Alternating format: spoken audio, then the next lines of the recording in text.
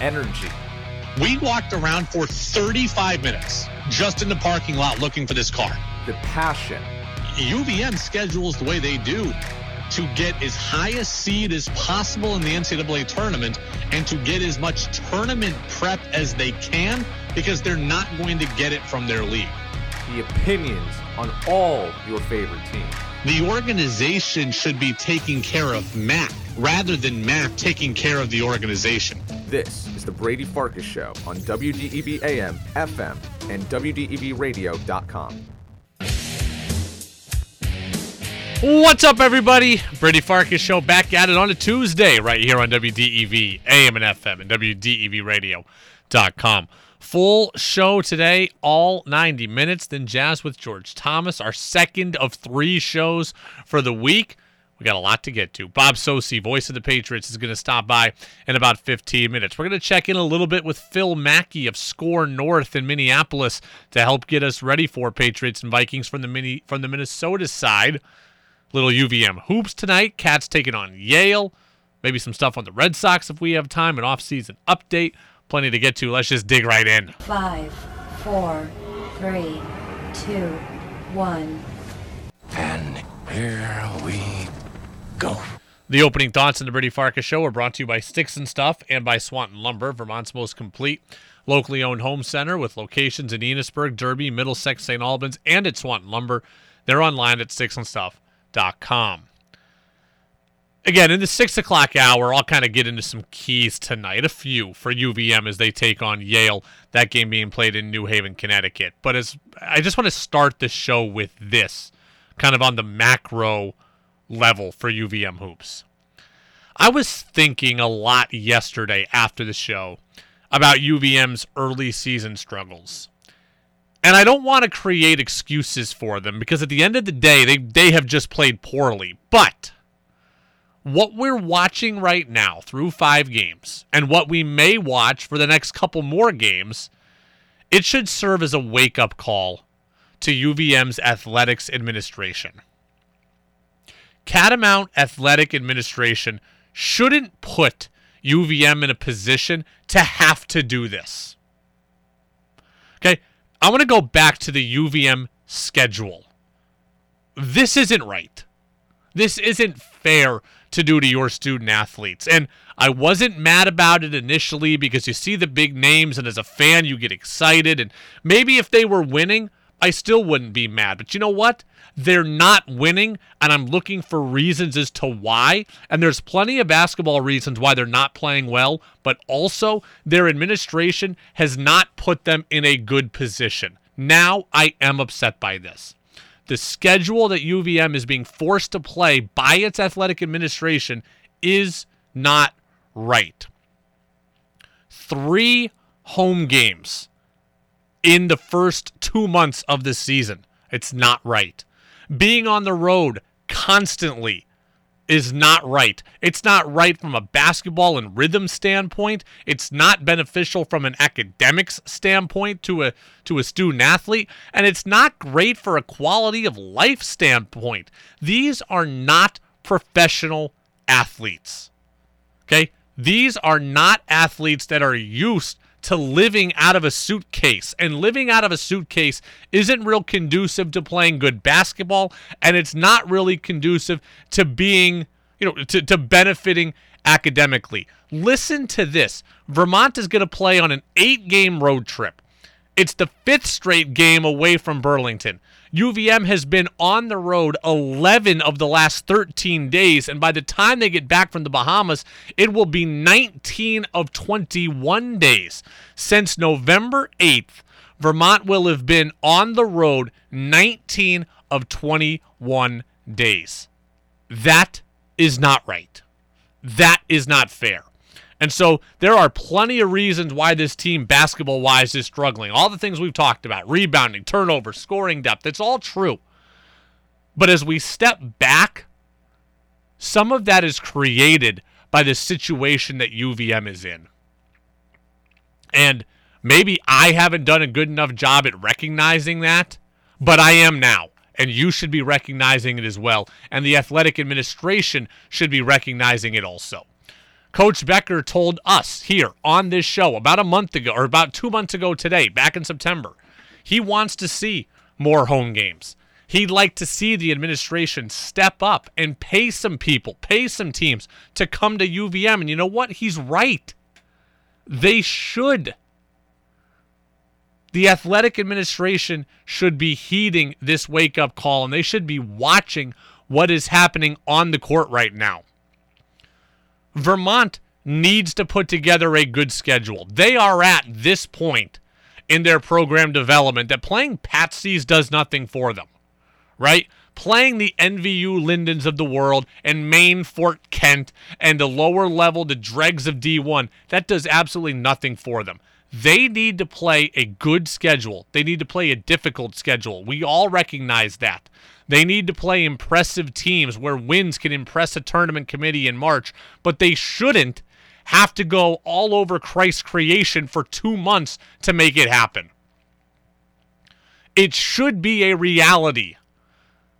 It should be a necessity that UVM and the athletics administration get some of these caliber teams to come to Patrick Gym. Get them here so the fans can see this team. I mean, if you're a fan, how detached are you from this program right now that you won't have seen your team for 3 weeks by the time they play their next home game, and their next home game is a garbage throwaway game against NVU Linden. Okay, so get some home games for your fans. Get some home games for your players so they can develop some roots and some rhythm, etc. It is not fair to play out of a suitcase for the entire first month of the season, right? And I do believe now that I'm looking critically at it again, some of the team's early season struggles are related to that, are related to playing out of a suitcase. 100%.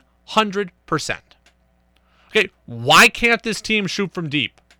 Right, they're 218th in the nation entering yesterday in three-point shooting percentage. Why? Well, maybe because they're never playing and never practicing in their own gym. Right, the gym that they play games in on the road here, they're seeing for a very small amount of time before they play. Why can't they get in a rhythm offensively? Well, maybe it's because when you spend as much time on the road as they do, you're getting very limited practice time. Okay, UVM right now could benefit from practice. And you're not getting as much practice, I know you're not, when you're on the road as much as they are. Because some of your days are full travel days, and you're not in the gym. And you're not getting practice time that you so valuable need. That is so valuable. When you are at home, that stuff is not an issue. When you're at home even a little bit, that stuff isn't an issue. But when you're on the road for 19 of 21 days, lack of practice time is an issue. You go on the road after the Brown game, play 3 games against California teams, 3,000 miles. I get that, okay? I do. I actually like that they went to St. Mary's, Fullerton, and USC, right? Good tests against tournament teams. I endorse that trip to California. But then after that, you're on the road for another 3 weeks. It is insane. Look at what this program is dealing with right now just to try to play good and meaningful games. They played last Tuesday night, a week ago, at USC. Then, I'm sure they traveled back on Wednesday. Then, that's a 3,000-mile trip. That is a full day of travel. Then you readjust the body clock, get reused to a new time zone, and then what? You're playing Friday in Iona at Connecticut. So now, what are we talking about? You get back on Wednesday. Wednesday, you're out of commission entirely. Thursday, you bust down to Connecticut and get a small shoot-around before you play? Or you get a shoot-around in your own gym and you travel the day of the game? Like, I don't know how they did it, but however you do it, it's not real conducive to playing good basketball, and it showed on Friday when they got their doors blown off by the Gales. Now, you're in Connecticut. That's great after Friday. Maybe you practice Saturday, Sunday. You travel to Yale. Now you got a couple practices in. I hope UVM plays better today with some practice time. But after today, you're going to go to the Bahamas, and you're going to play on Friday. Right? You're going to play in Yale today. You're going to leave for the Bahamas tomorrow. Tomorrow's a full travel day down there. You're going to practice a little bit Thursday, day before a game, walk through, shoot around, and then 3 games in 3 days potentially. You're not practicing a ton when you get 3 games in 3 days. This is not conducive to playing great basketball. And again, I don't want to make excuses for the program. And I don't want to just bash the administration either. But the administration needs to take stock of what's happening.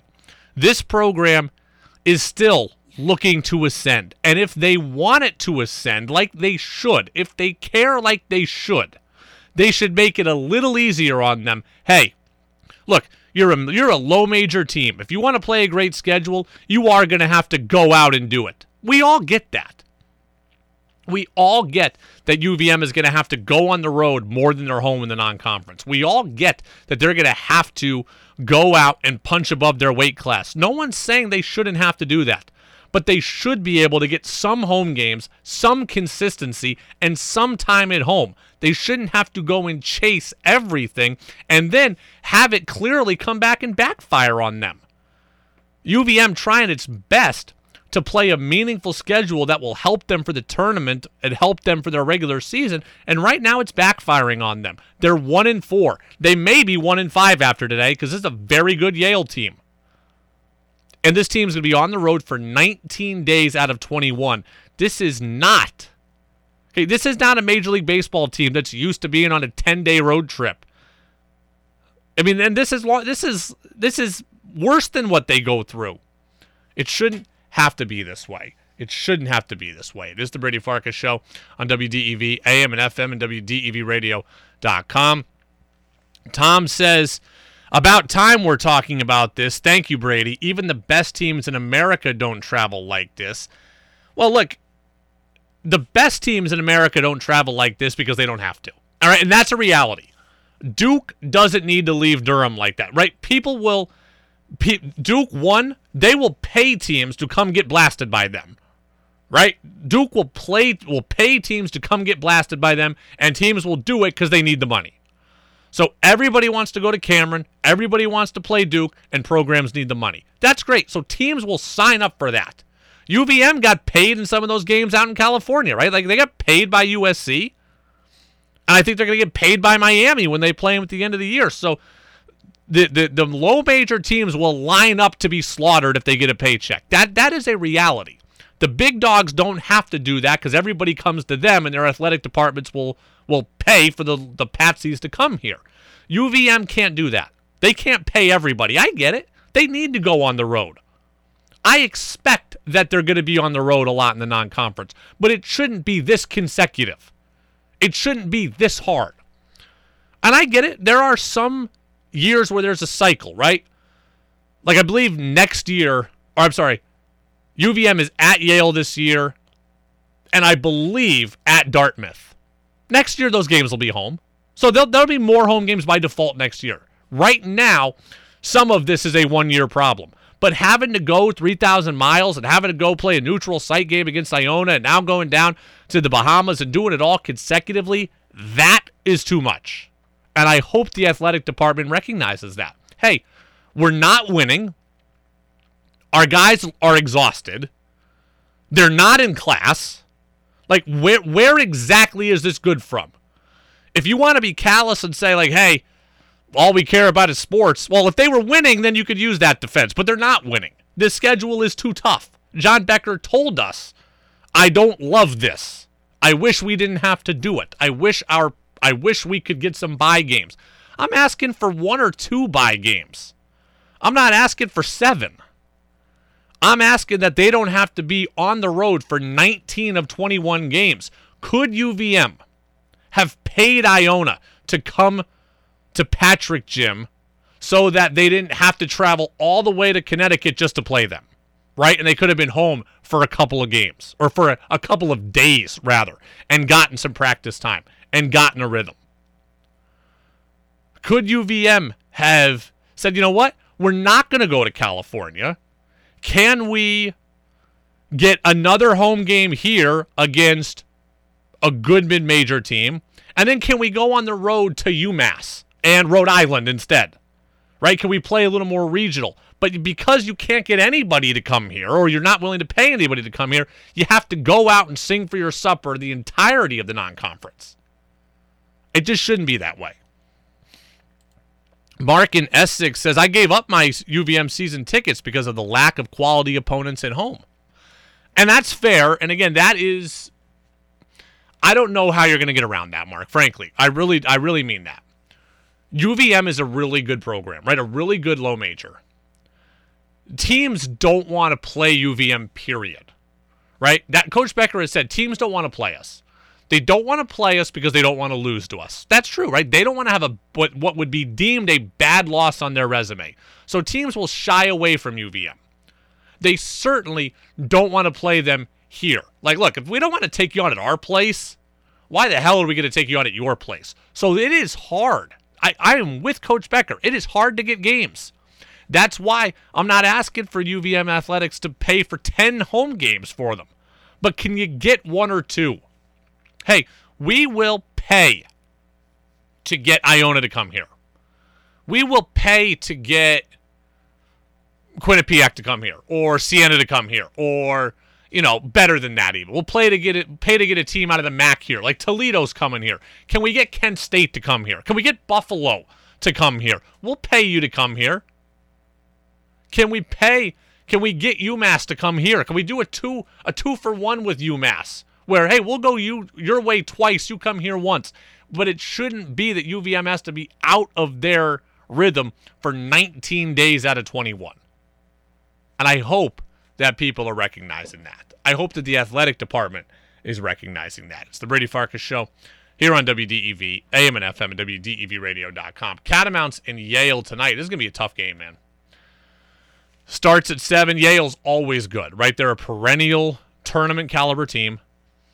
It'll be the 4th tournament team from last year that UVM sees here within the first 7 games of the season. Just a good all-around opponent. And they're 5-0 to start this season. They got a great score. I think UVM will have a chance. More practice time under their belt. Yale, not a great rebounding team. So there are things UVM can do. We'll talk about that in the 6 o'clock hour, things that I want to see. But tonight is going to be tough. Tonight is going to be tough. That is for sure. You know what else is going to be tough?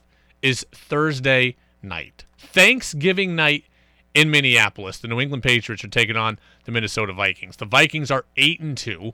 The Patriots are 6-4. Both these teams are in playoff contention. They're currently in playoff positions.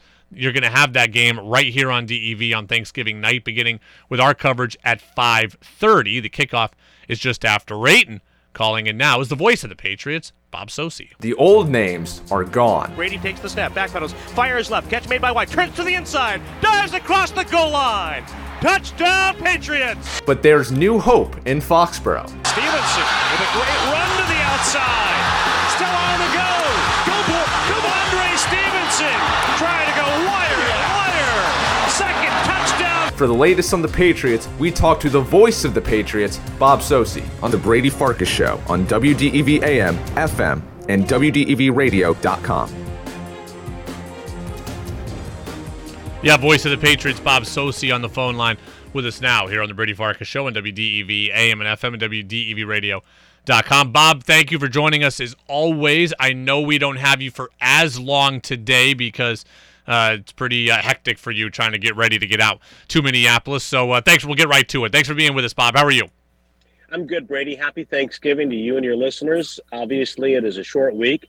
Of course, it settled in that reality on Sunday night after the Patriots win over the Jets when Devin McCourty said, it's Wednesday. And I said, wait a minute, it's Sunday. But then, yeah, it is Wednesday in relative terms for the Pats and those of us heading to Minneapolis. Well, happy Thanksgiving to you as well. Always appreciate your time and how gracious you are with it. I won't keep you too long today because I know you're busy getting ready to go to Minneapolis.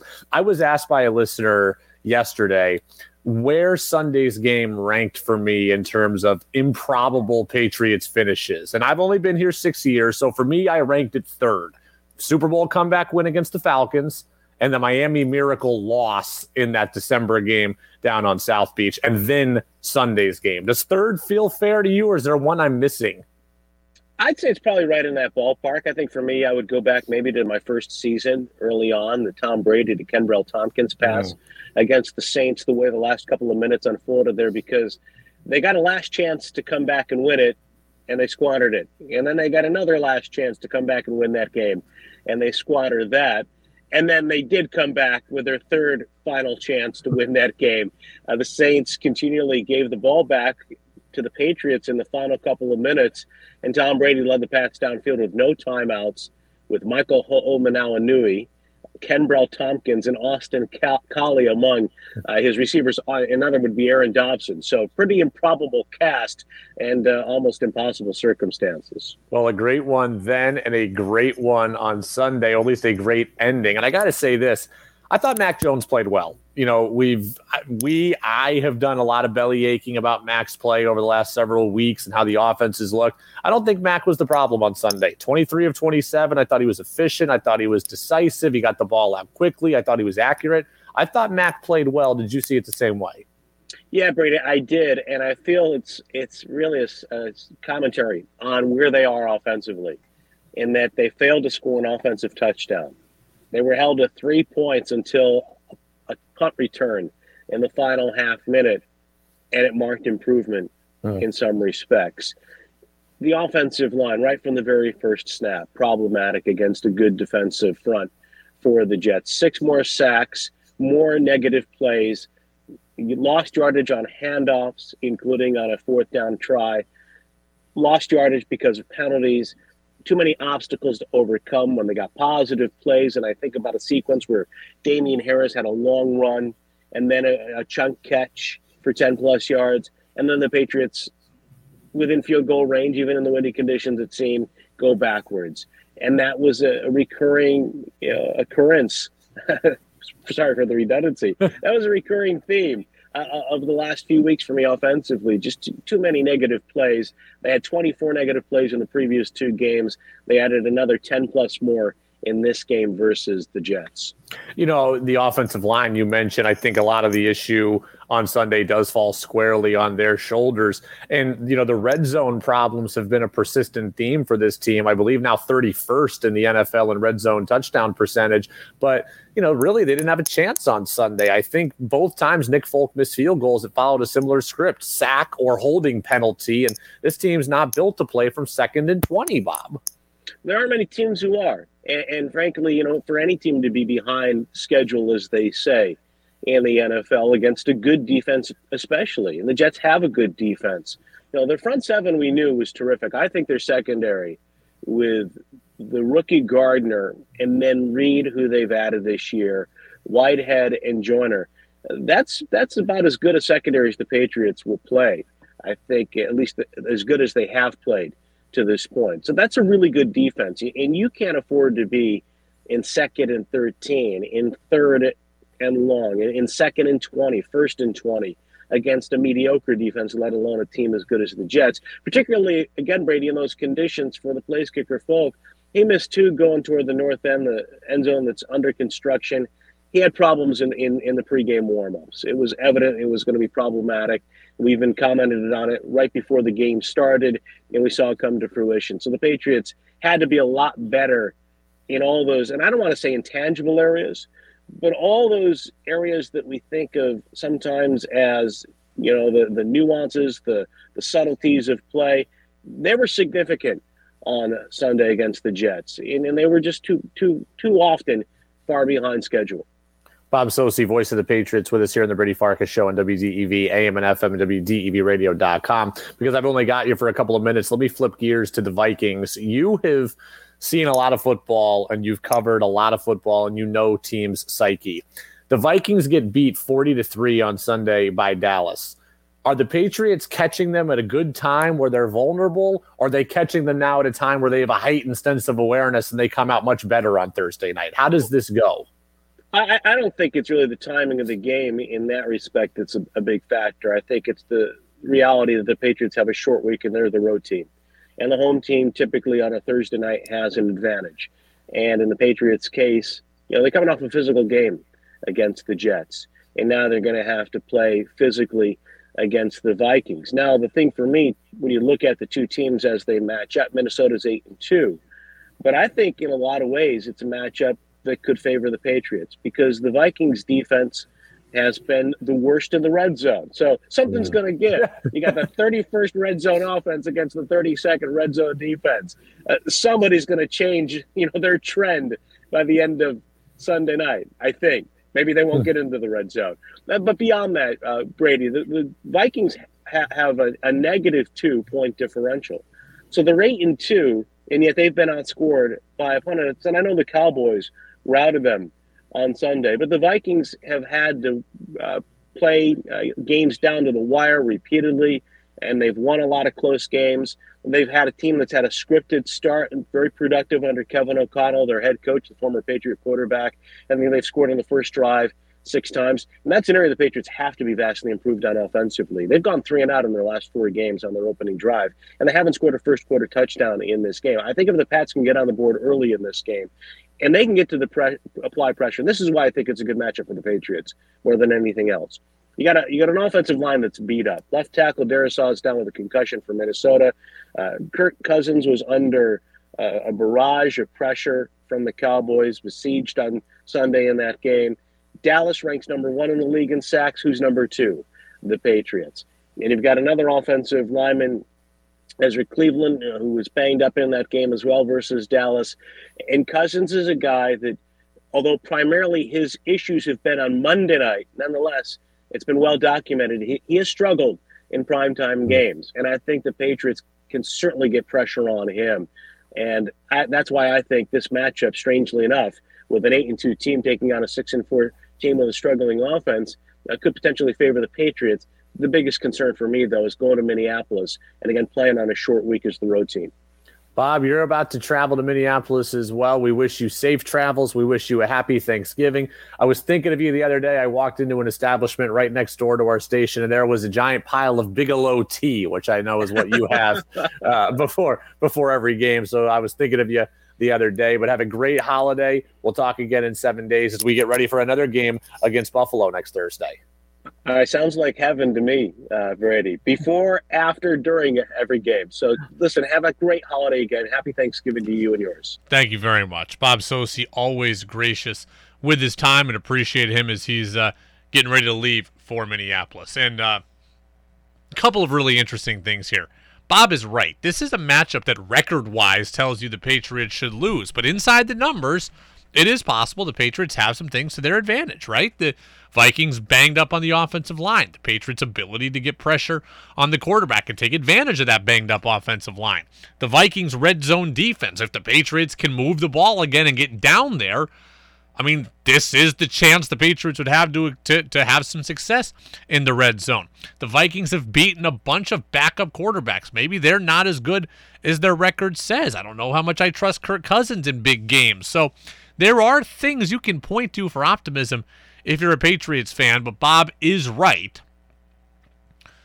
Short week, changing time zones, traveling halfway across the country. It's not easy. It is a tough go of it for the Pats, but I do feel like the Pats will certainly have a chance to be in this game and potentially win it. There was something very interesting that Bob said right off the top of our interview that is almost exactly in line with a tweet that I got earlier today, so I want to get to that when we start the 6 o'clock hour. And we will have more on this matchup in the 6 o'clock hour when we check in with Phil Mackey, my guy over at SKOR North in Minneapolis. We'll talk a little bit about the Vikings. I spoke to Phil earlier. You'll hear kind of the best of Phil getting ready for this matchup. So Bob said something interesting, and I got a tweet saying almost the exact same thing. We're going to get into that, and I'll tell you about the one bit of Thanksgiving weekend plans that I have that I'm very, very excited about. That comes after CBS News next here on the Brady Farkas Show on WDEV. Now it's back to the Brady Farkas Show on WDEV AM, FM, and WDEVradio.com.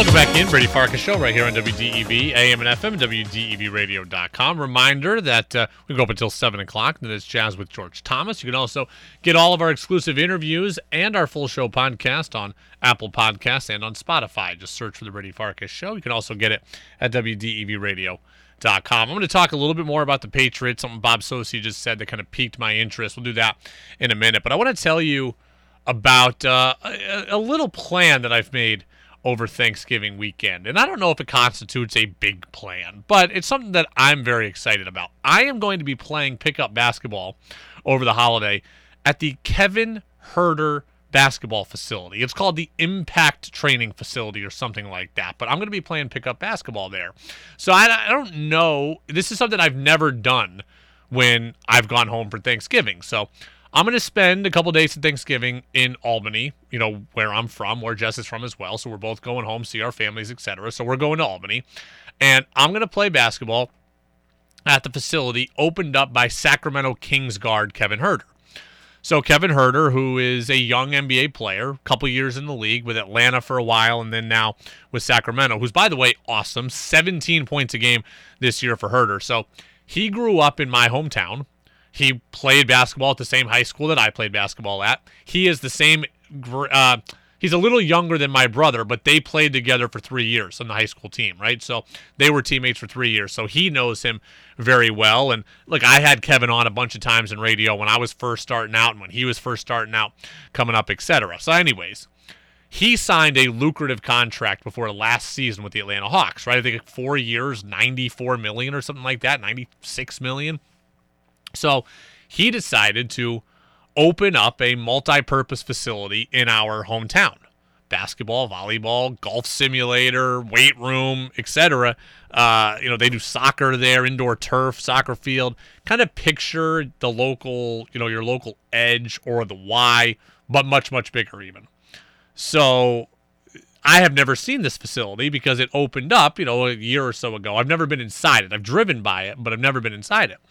Well, they do early morning pickup games there. So coming up, I think next Sunday, Sunday after Thanksgiving, I'm going to go in there and play. And I'm very, very excited about it.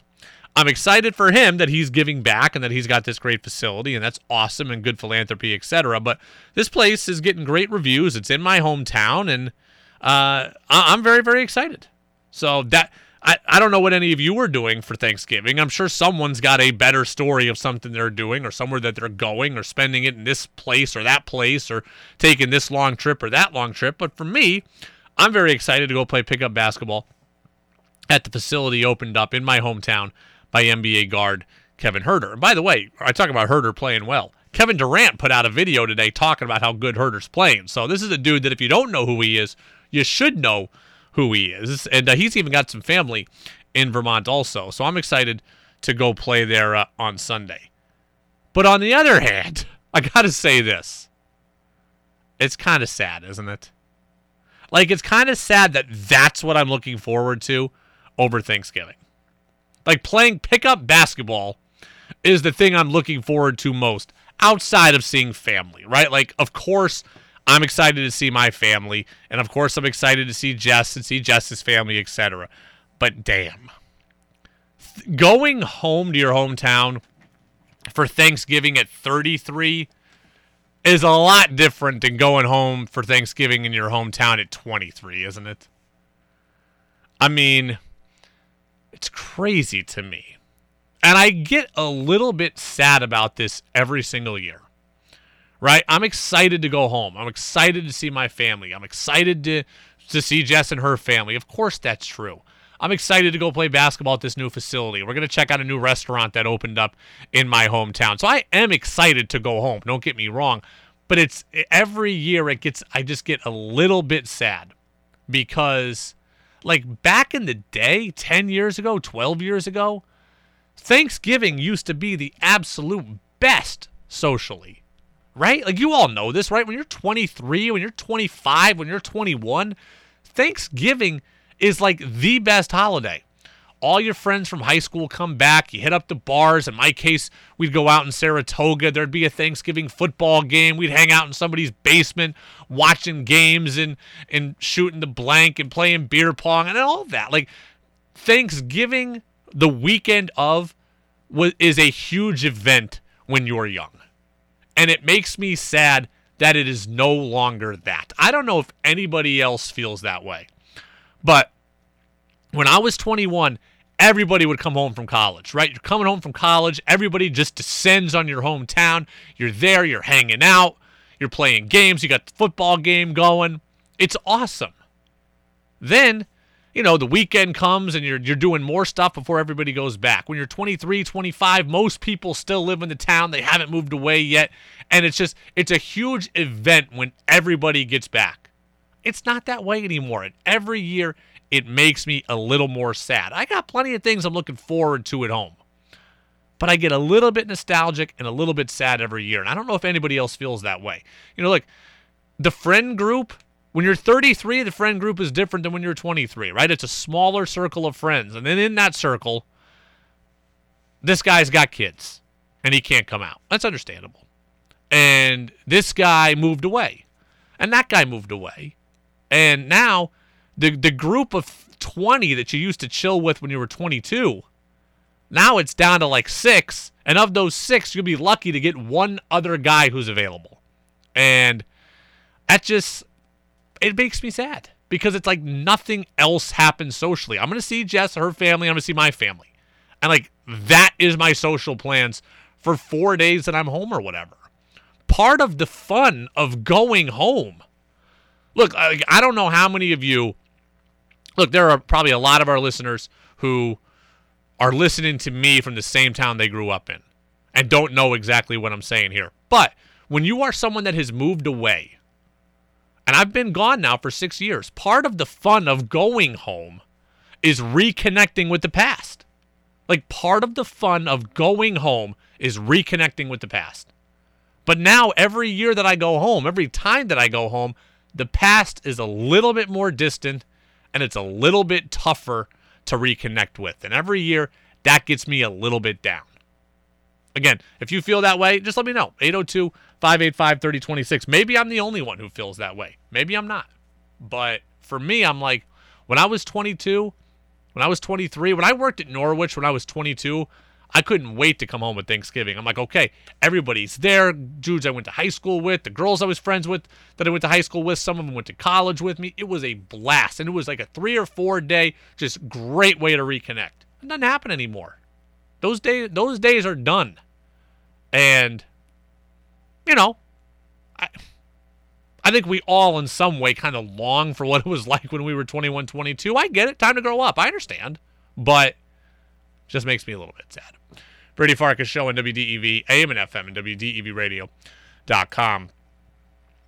All right, I want to discuss the Patriots here momentarily because Bob Socci said something that was very interesting to me.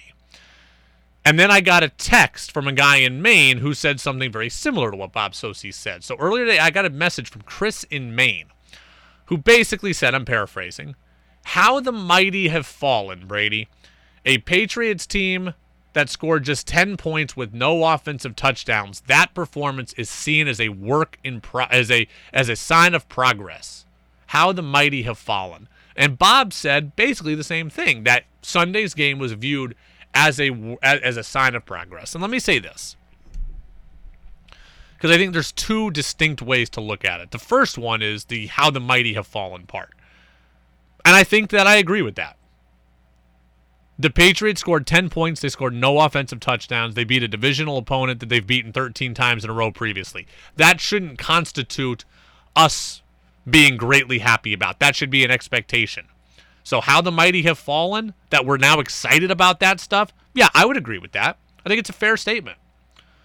The New England Patriots dominate the Jets. I shouldn't be thrilled that they beat them 10-3 on the one, on their last time they touched the ball for the game.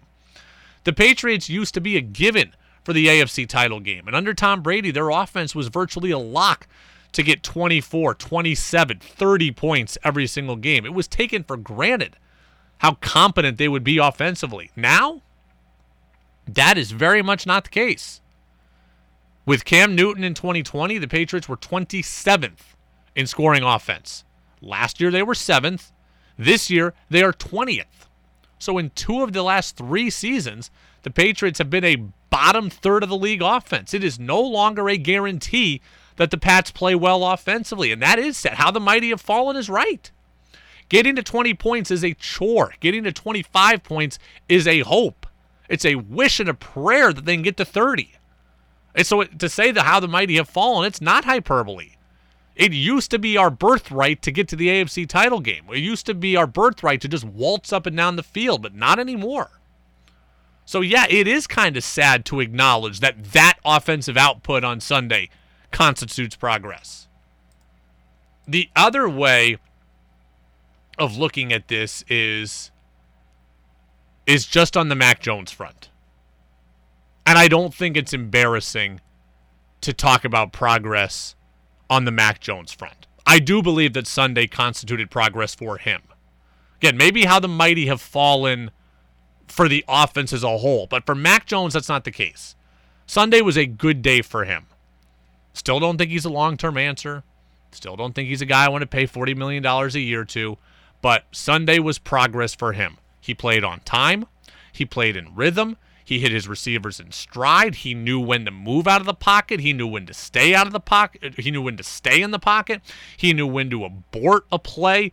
He was quick. He was decisive. You can do a lot worse in terms of quarterback play than what we saw from Mac on Sunday. Heck, we saw it on the other side in Zach Wilson. And for a young player who's been beaten down for a couple of weeks, I thought Sunday was a real big step, right? For a couple of weeks, Mac Jones looked broken. For a couple of weeks, Mac Jones looked beaten down. On Sunday, he didn't look that way. On Sunday, he looked competent. He looked whole. He looked together. I thought it was a major win for him, and Tom Curran of NBC Sports Boston agreed. Absolutely. This is what Mac Jones can be. A nice distributor of the football who makes good decisions and can move around the pocket if necessary. 6 sacks. A lot of people, with their, I saw this guy was open and he should have gotten out, should have gone over here. Whatever.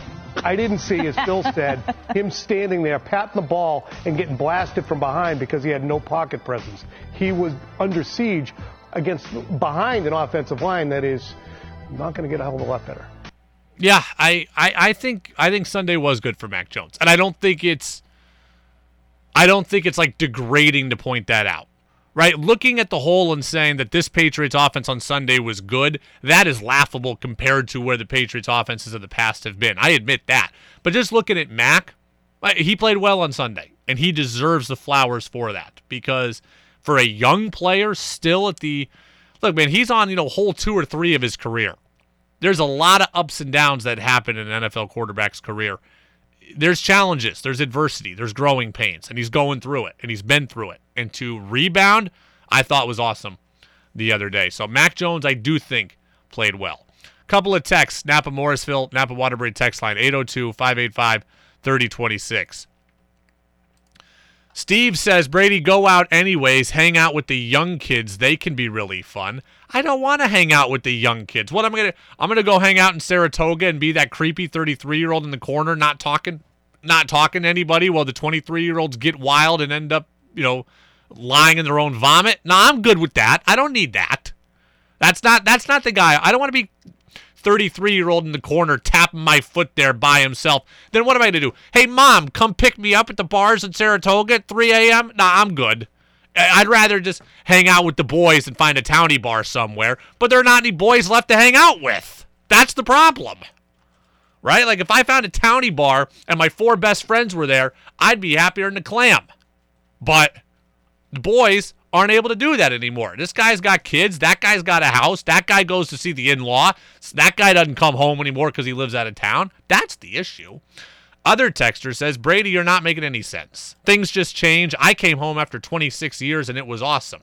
Well, then, that's good. It's going to be fine for me, too. It's going to be great for me, right? My brother's home. I don't see him a ton. I'm going to see my mom and dad, see Jess's parents. I'm going to go out with Jess, so I am going to have fun. But the crew of people, the other crew of people that I want to see, the non-family crew, a lot harder to see them than it was in the past. Texter says, oh, here we go. Texter says, I'm still trying to decide. Have we decided whether the Patriots were good because of Brady or Belichick, or is it a combo of both? What are we doing? Are we really starting that fire right now? Here's the simple answer. I've said this from the start. They needed each other.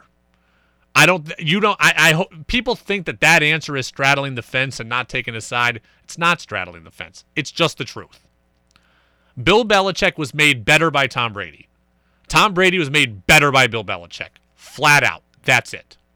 Right? Bill Belichick got to the playoffs without Tom Brady in Cleveland. He got to the playoffs last year without Tom Brady. He won 11 games with Matt Castle. Bill Belichick is clearly an excellent coach on his own. Right? But he also went 7-9 with Cam Newton. And he's also got the team he's got now in the offense he's got now. And he had years in Cleveland where he didn't make the playoffs. And with Drew Bledsoe, he went 5-11. So he's an excellent coach no matter what. But he's had way more down years without Tom Brady than with him. So Bill Belichick was made better by having Tom Brady. That is undeniable.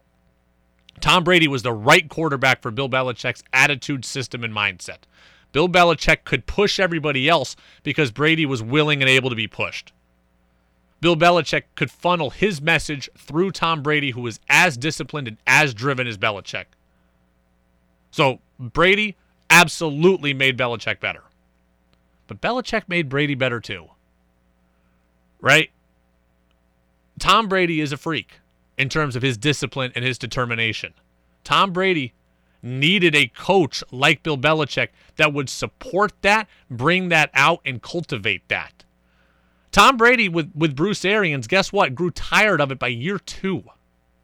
Tom Brady couldn't have played 20 years for Bruce Arians. Tom Brady couldn't have played 20 years for any other coach. He needed Bill Belichick's system and discipline in the same way that Belichick needed it from Brady. So they both needed each other.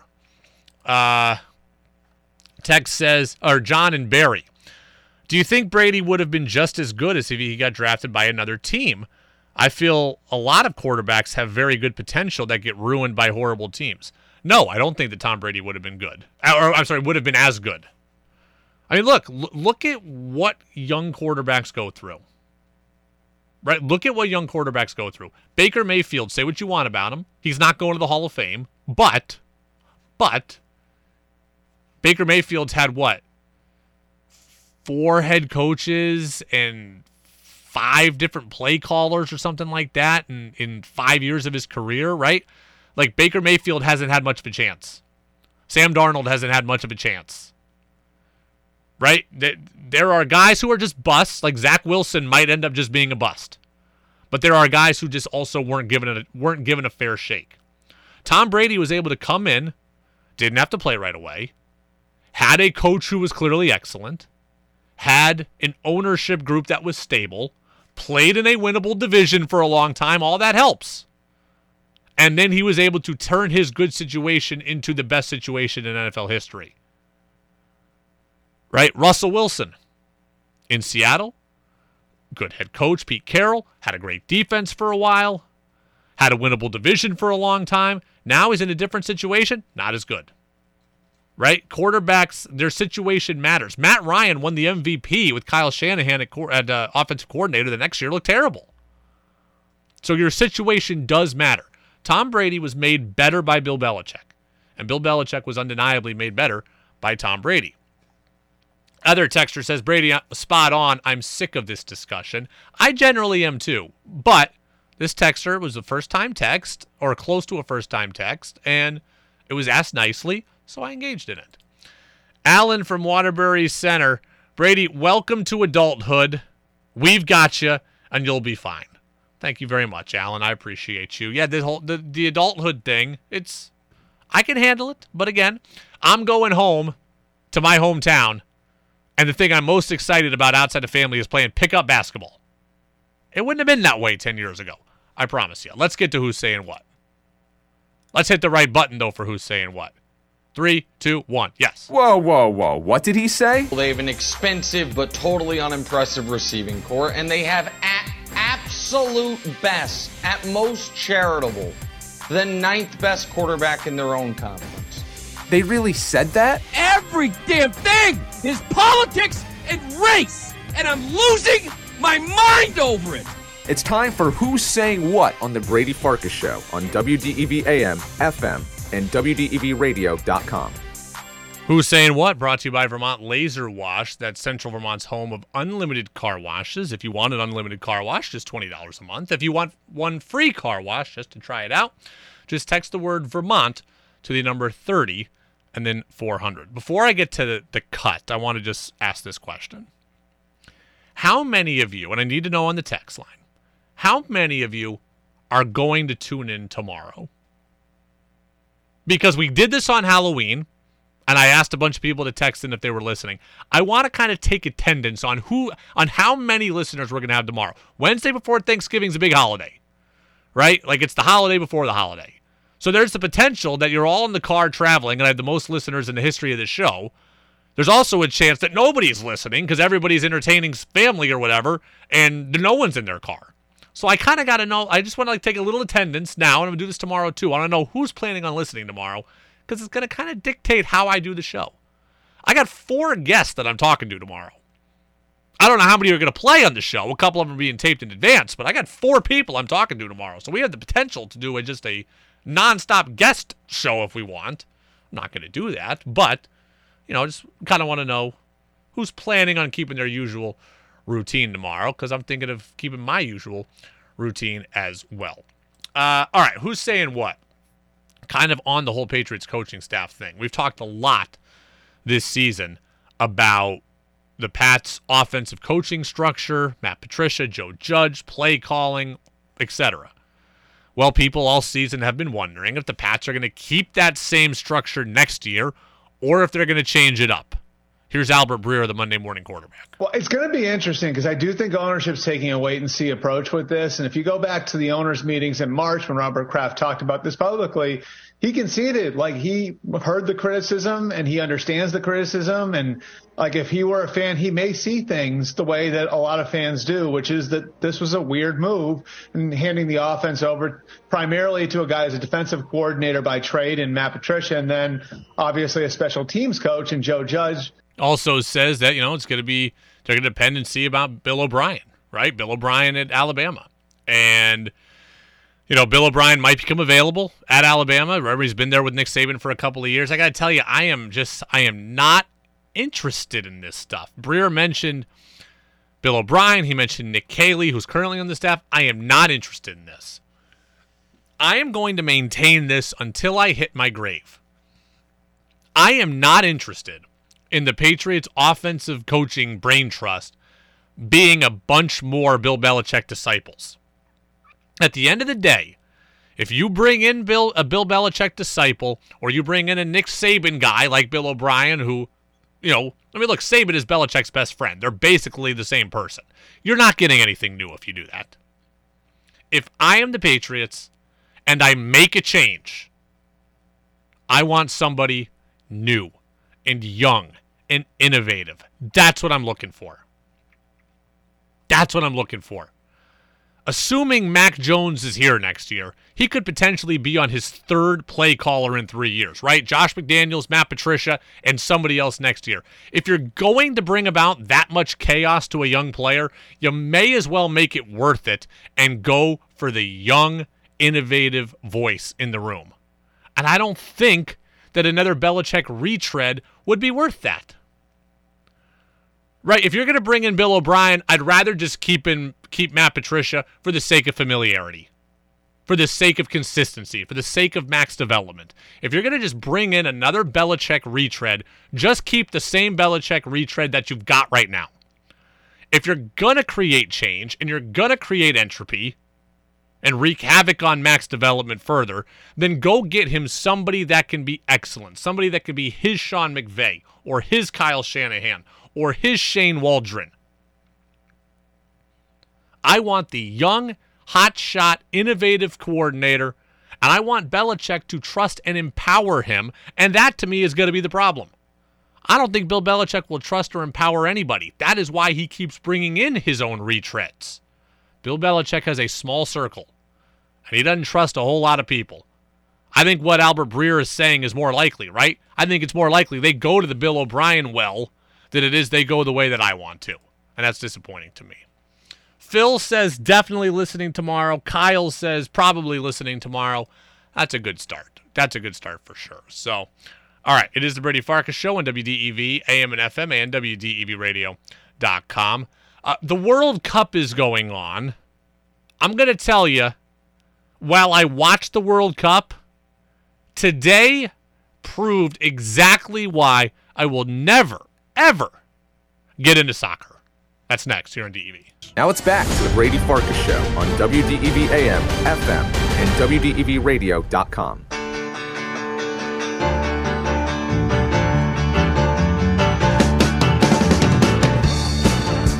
Welcome back in, Brady Farkas Show right here on WDEV, AM and FM, and WDEVradio.com. Phil Mackey, SKOR North of Minneapolis. You're going to hear from him in a couple of minutes. Texter says to me, Brady, I don't know how many people are going to listen to you tomorrow. Better survey again after hunting season is over.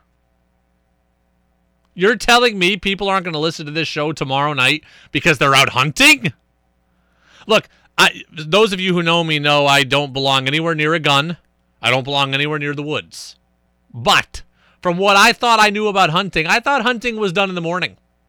I thought the best hunting was done in the morning. I had a baseball coach, my college coach at Oswego, was a diehard hunter. Like, he would take the entire fall off campus and go hunting in Iowa or something like that. And he would come back and tell us that if you were not in your tree stand by 4:30 a.m., Farkas, you've done it wrong.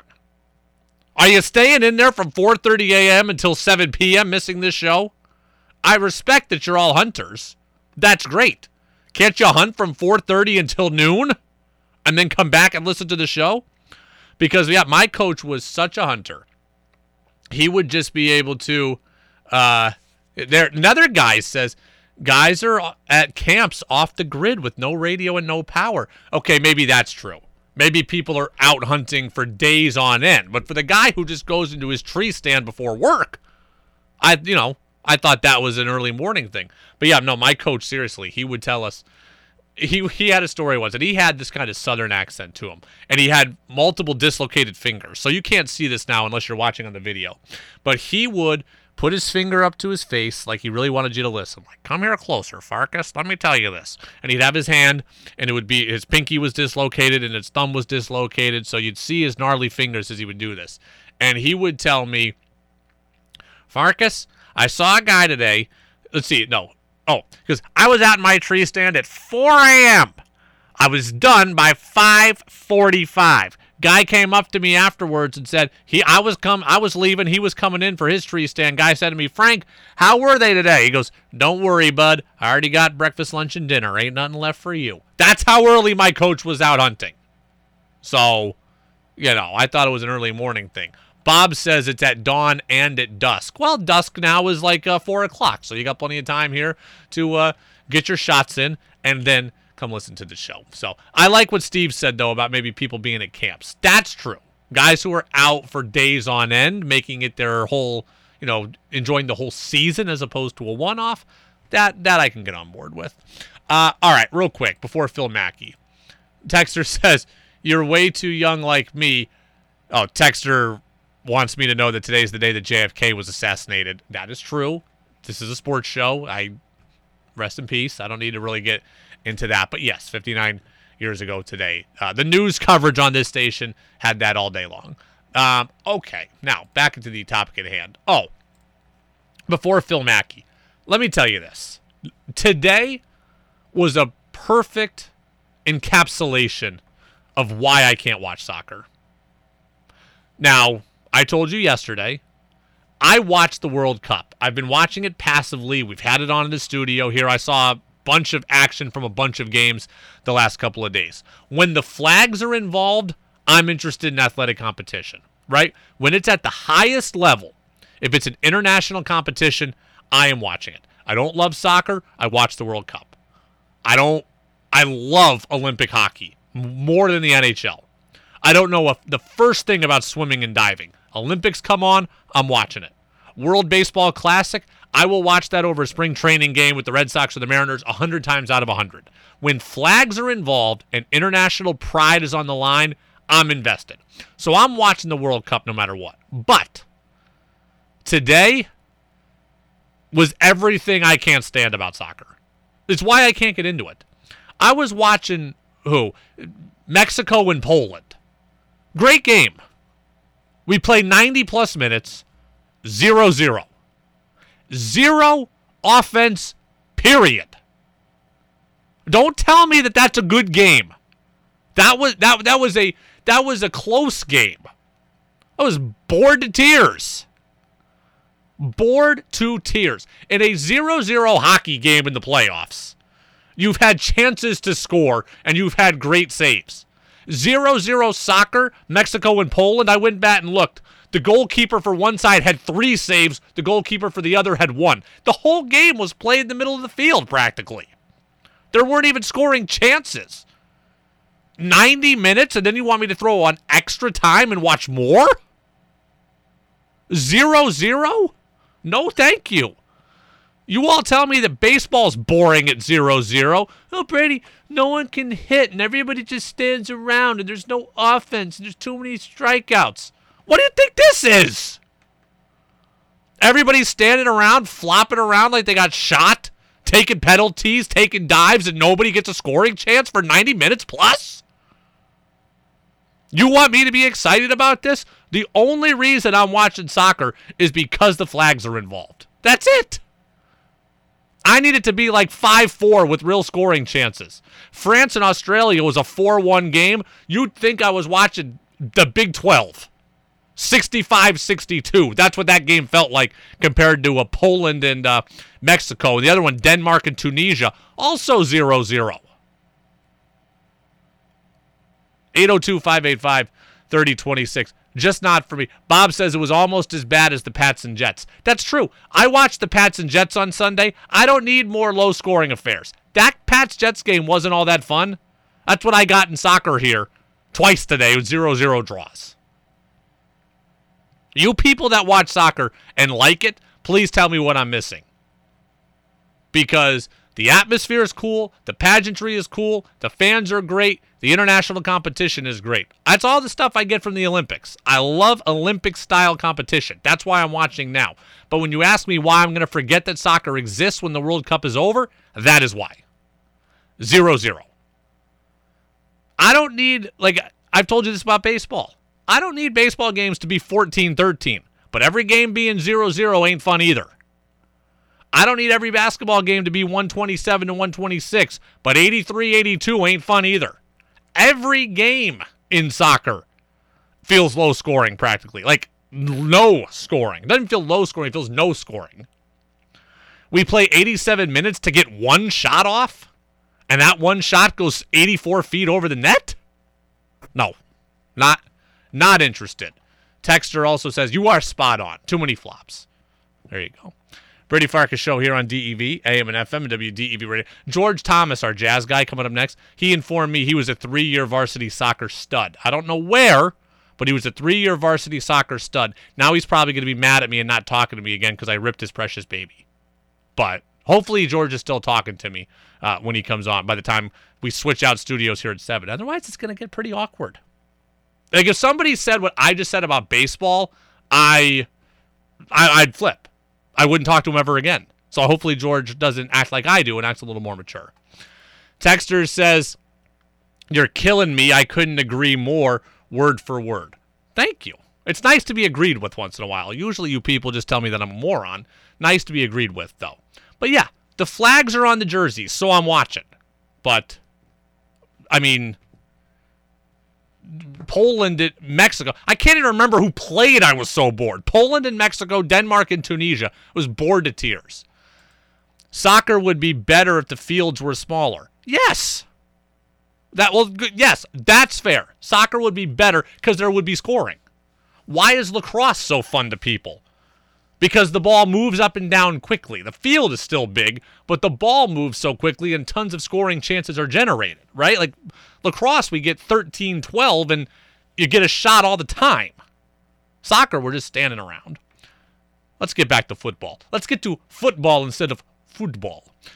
Patriots are taking on the Vikings coming up on Thanksgiving night, and we're going to have the game for you here on DEV. I am friendly with the people over at SKOR North in Minneapolis. They are the leaders among Vikings coverage there with their podcast Purple Daily and some other things. Phil Mackey is the ringleader of SKOR North. I spoke to him earlier today about the Vikings. The full interview is already up on our podcast channel at Apple Podcasts, Spotify, and WDEVradio.com. But he'll play the best of Phil Mackey here. I just started out by asking him this. Phil, what is your perception of the Patriots? Like, from the outside, your perception of the Pats? I'm conflicted there, too, because on one hand, you would say, at least you don't have to worry about that offense lighting the Vikings up for, 31 points. But the Vikings defense just allowed 40 to a better Cowboys offense. But the Vikings defense on the season has given up the third most yards per play of any team in the league. They are the definition of bend but don't break. But last week they broke. So this might be a week where if I'm the Patriots offense, I'm saying, all right, finally a defense that's going to let us move the ball up and down the field, make some adjustments off that Jets game. So I think the Patriots offense doesn't scare me, but the Vikings defense does. So yeah. I don't know which way that's going to go. On the other side, this is the thing that would scare me the most. Looking at film, if I'm the Vikings have struggled with pressure defenses. So the Cowboys are one of the best pressure defenses in the league. Micah Parsons, the Bills and the Commanders, they fell down by double digits in the second half because those teams get pressure on quarterbacks, and Cousins is not mobile enough or improvisational enough to just overcome pressure. Well, the Patriots are one of the three best pressure defenses in the entire league. So I don't see the Vikings, holding up for 3 hours and giving Kirk great protection the whole game. They're going to have to find some creative ways to move the pocket or just have quick release passes, probably a short passing game. So there's some things about the Patriots that definitely should scare the Vikings, I guess.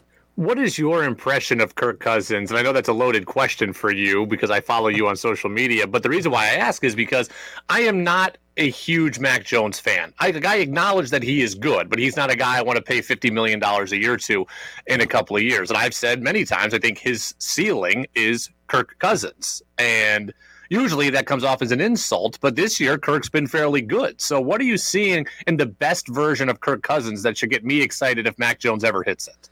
Well, it honestly, it comes down to, I would, if Mac Jones could become Kirk Cousins on a rookie scale contract. Yes, still, of course. Awesome. But then don't pay him $40 million a year. Correct. And that's where we're at with Cousins, which is he continues to sign these short-term deals that don't give you flexibility. Patrick Mahomes signs a $500 million contract or whatever it is, but it's a 10-year deal. And so, people didn't really recognize this unless you're like glued to, overthecap.com or something. But Patrick Mahomes signed that contract a year ago, and then immediately they didn't renegotiate. They restructured, and his cap hit was like 25th in the league in 2021, so they could go sign a left guard in free agency. Mm-hmm. And with Cousins, he signs these short-term deals. So he's one of the 10 to 15 best quarterbacks in the world. But his limitations prevent teams from winning more than traditionally 8, 9, or 10 games in the regular season. They're going to get beyond that point this year because they already have 8 wins. But it's one of those crazy sort of, you can talk yourself in circles because if you have Cousins as your quarterback, your team is going to be good because he has such a high floor that you're not going to win 5 games. You're going to win at least 8 games with Cousins as your quarterback. But what's your upside? Is he at that price tag too? It prevents you from maybe getting the extra wide receiver weapon in free agency or having cap space to make a trade for someone, right? I just think it's a high floor, low ceiling guy. And for the Vikings, the only thing they've yet to do in their franchise's history is win a Super Bowl. And there's major questions over whether he can be that guy while making that much money and depleting the rest of the roster. So again, this is kind of a prove it season from that standpoint. This is the best car he has driven, I think, in his career with the best match for head coach. How can they push this thing forward and do some damage in January? Phil Mackey, SKOR North of Minneapolis with us here on the Brady Farkas Show on WDEV, AM and FM, WDEVradio.com. Patriots and Vikings coming up Thanksgiving night. We're going to have the coverage beginning at 5:30. That's right. Here in New England, Phil, we do 3-hour Patriots pregame shows. That's what happens when you've won 6 titles. Yeah, do you just like replay montages of championships for an hour and a half? Just, all right, now we're going to play highlights from 2003. This will be great. We just get on every Patriots insider known to man. That's how it goes. And there's many of them, and self-appointed Patriots experts as well. So, look, the Vikings offense is good, or at least on paper it appears to be good, and it has a lot of great fantasy football type weapons. Patriots defense has been outstanding. They've allowed 224 yards total in the month of November. Now, it's not murderer's row of competition, but I feel pretty confident in the Patriots defense. Who should we be looking for the Patriots to take away on Thursday night? Is it take away Justin Jefferson and let everybody else do everything? Is it shut down Dalvin Cook and force it on Kirk's shoulders? When the Vikings get beaten or when they stumble, what does the defense do? I think they should look to take away Kirk Cousins, not because he's a Patrick Mahomes weapon, but if you can get pressure on Cousins. So last week, the Cowboys, and this is very hard to replicate, the Cowboys got pressure on, I think, 65% of pass plays, which is nuts. And Micah Parsons was just living in the backfield the entire game.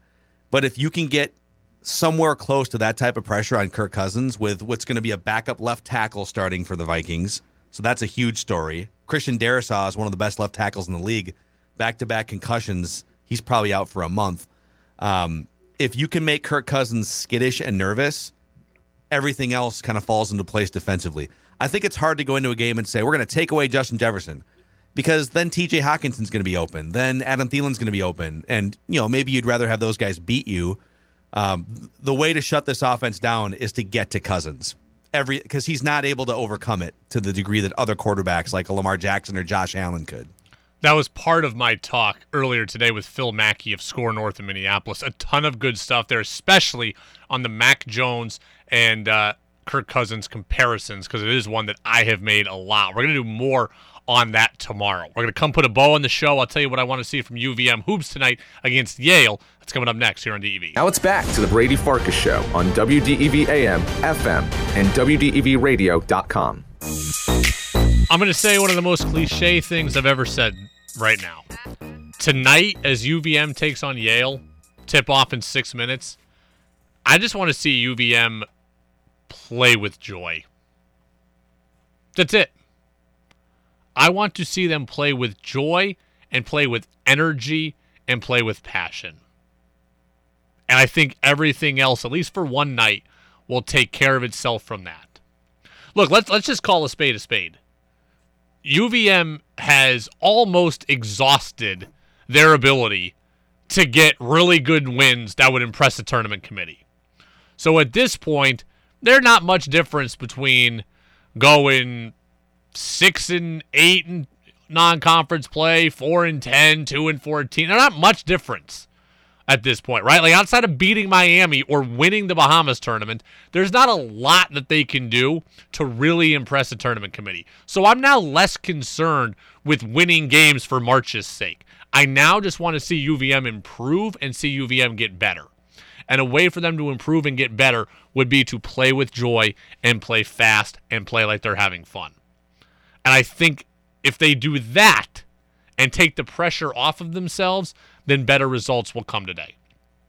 Right? I want to see Deloney in double figures. I want to see Dylan Penn in double figures. I want to see Finn Sullivan in double figures. I want to see these guys share the ball, get up and down the court, hit shots, have fun, play with swagger. This is a hard matchup. Yale's 5-0. UVM is 1-4. Yale's won a championship. They won the Rainbow Classic. They beat Hawaii in Honolulu. This is a tough matchup. UVM has a lot to improve if they want to win this game, if they want to win more games in the future. I think they got a chance, though, tonight if they come out and they play with energy, they play fast, they play with joy, and they get up and down the court. Yale, not a team that typically likes to run a lot. Maybe the UVM can get out and run. Go download the podcast, everybody. Thanks to Phil Mackey. Thanks to Bob Socci. We'll be back at it tomorrow. Our final show of the week here on WDEV, AM and FM. Jazz with George Thomas is next.